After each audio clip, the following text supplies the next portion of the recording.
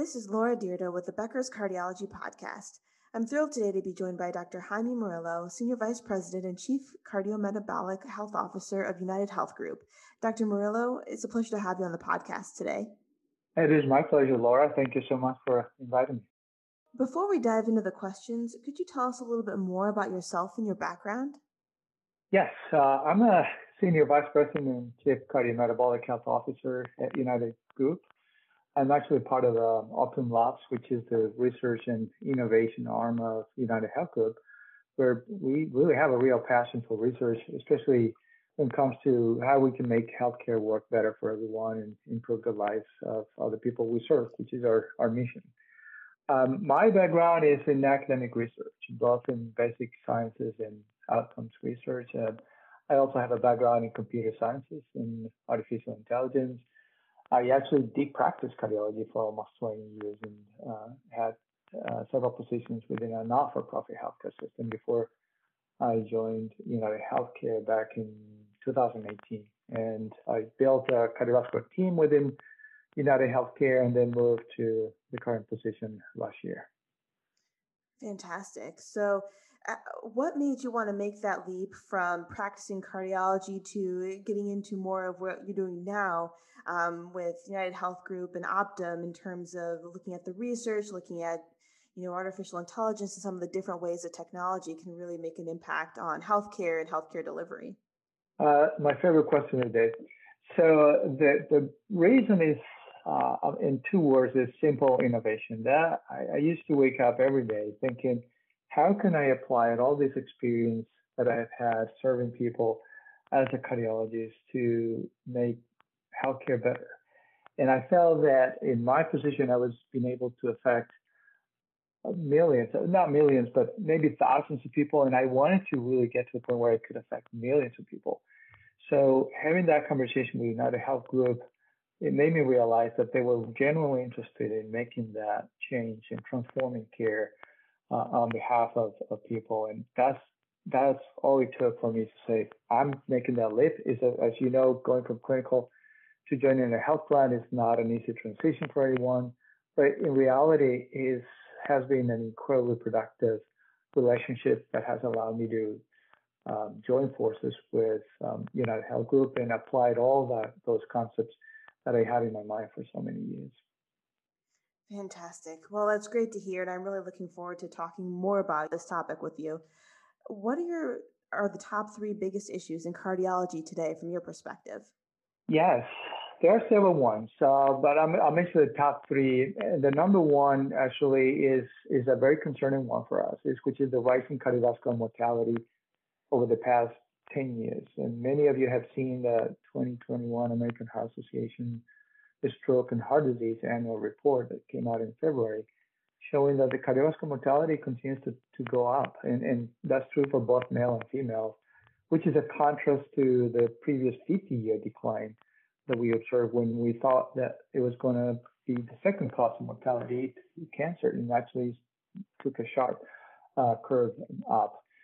The number two issue is a very basic one, which is we have a very suboptimal control of just basic risk factors like hypertension and hypercholesterolemia. It's amazing to know that 2/3 of people still don't have those basic risk factors well under control.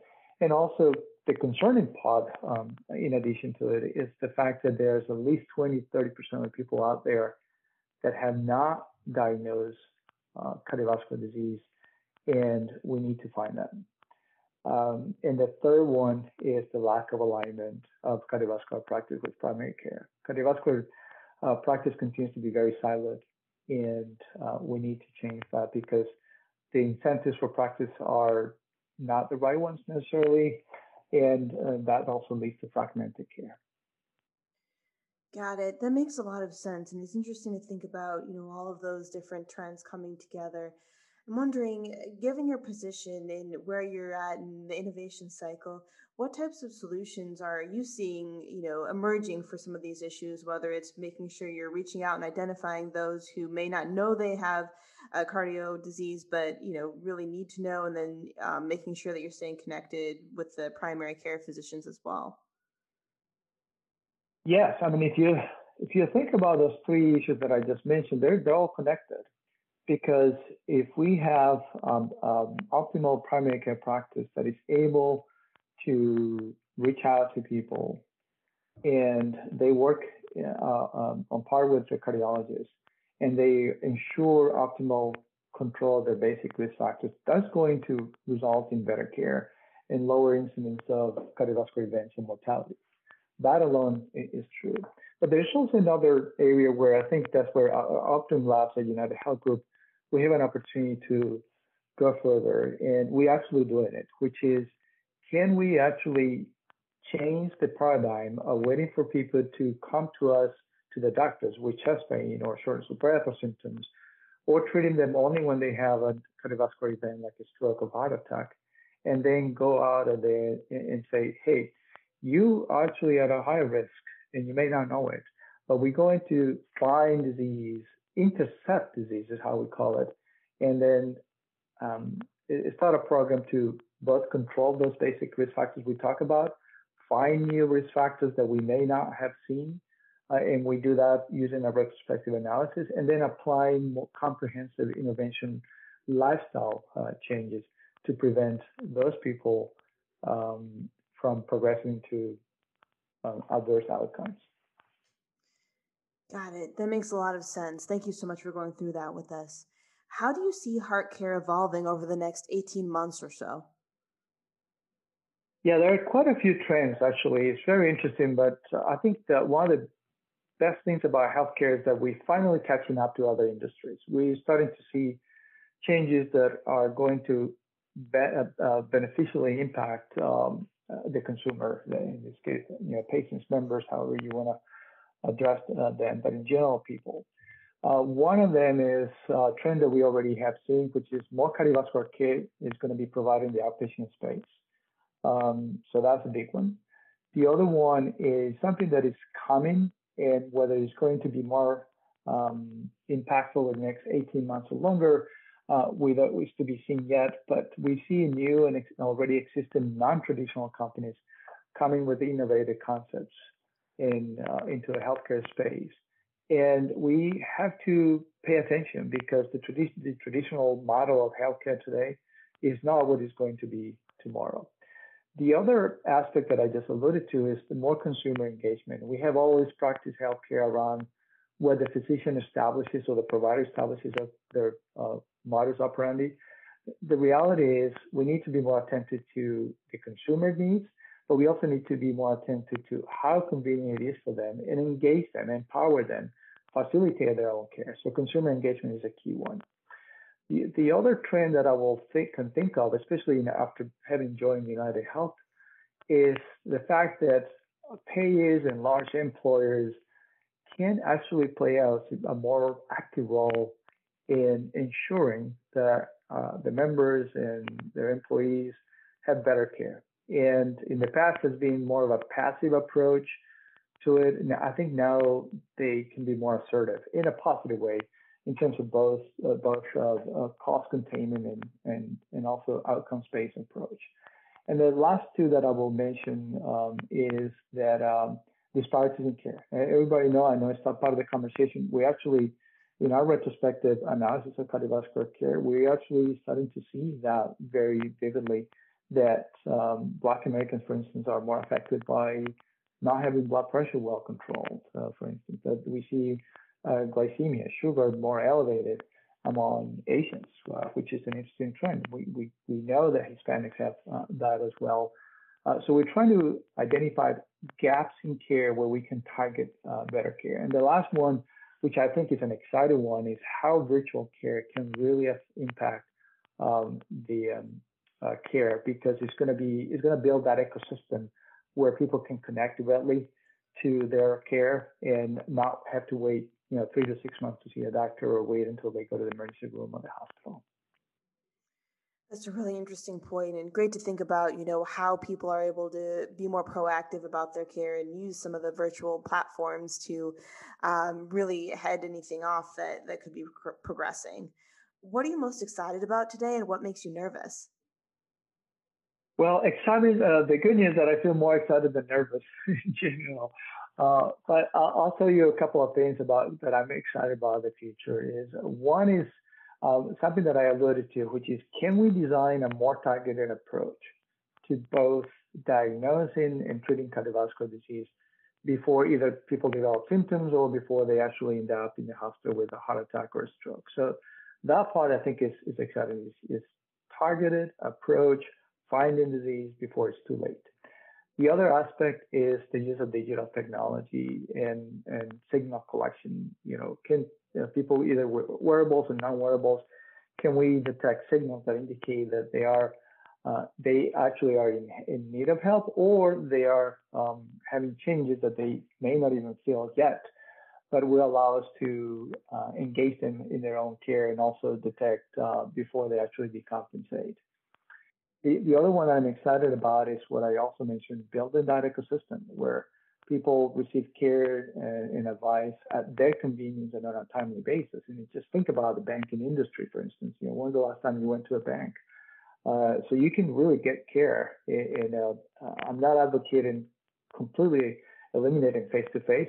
We know trust is very important between providers and patients, but we also know that doctors are very busy and that they can actually take care of people when they actually need them the most. And then there are other parts of the healthcare that can be done on either virtual or using technology. And the last one that I'm very excited about is this concept of going upstream. Let's not just focus on cardiovascular disease. Can we actually prevent cardiovascular disease and see cardiovascular disease as a result of behavioral changes, as a result of mental health, as a result of metabolic disorders, as a result of obesity, and as a result of disparities in care? So I think we have a huge opportunity to prevent cardiovascular disease if we think about going upstream. And then the nervous part, there are a couple of things that may make me nervous, and probably more of them related to this restlessness of can we do things fast enough? How soon and effectively can we start reversing those trends by going upstream, as I mentioned, and capturing or intercepting disease before it becomes symptomatic or before people have bad events. And then the other one is I don't think we're moving fast enough when it comes to building economic and financial platforms that will incentivize providers to be more proactive. In other words, that we're not moving fast enough from a fee-for-service system to a value and outcomes-based approach.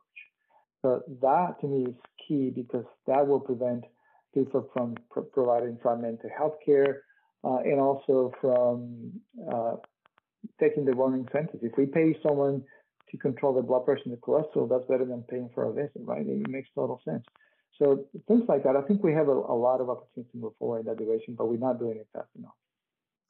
Got it. Got it. Thank you so much for describing those to us. I think, it's really critical, as you mentioned, and interesting to think about how aligning those incentives can really make a difference for the way um, clinicians and physicians think about their care, the way that patients are being proactive as well. Before we wrap up our conversation, can you share three pieces of advice for emerging physician leaders today? Yes, and I would say, beyond physicians and anybody who's providing care, because I see care, and here's where we have an opportunity I didn't talk so much about, but which is building teams around the patients. It's not just the physician, it's not just the cardiologist. It really is the advanced practice clinicians, the nurses, the social workers, the pharmacists. So I would say a couple, maybe two or three things. One is the concept of integration with primary care.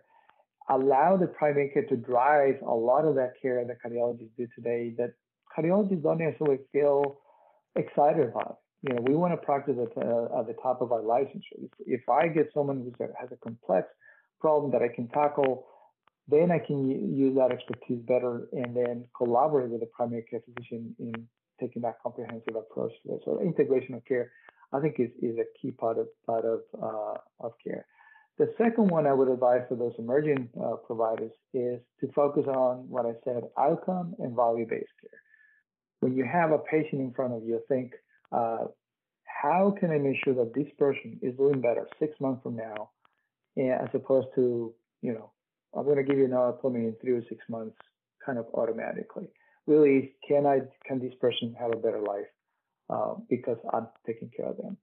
and also that I get paid for it, right? So we need, it's not just one person making the decision. It has to be an agreement. I think that's where payers have an opportunity also to enter the space by providing that economic incentive, along with CMS, of course, to do that. And the final advice that I will say is be creative, design pilot programs in your market, push for payment reforms, and that will allow you provide that comprehensive approach and have the time to talk to people about lifestyle changes, behavioral changes, social conditions, use of technology and telehealth, so that the you have time to talk to people about what really matters and not just writing a prescription. Because at the end of the day, we know there's only so much of prescription of drug therapy can do for one person. Really, it's more of a comprehensive approach, but they need to be uh, recognized for that. And I think that's designing innovation around that concept is going to be good because it can show that everybody will benefit, and then we'll have the support of both society and health plans and the government as well. Dr. Murillo, thank you so much for joining us on the podcast today. This has been a really fascinating discussion, and I look forward to connecting with you again soon. Same here. Thank you for the opportunity to build this dialogue, and looking forward to expanding on it in a future podcast.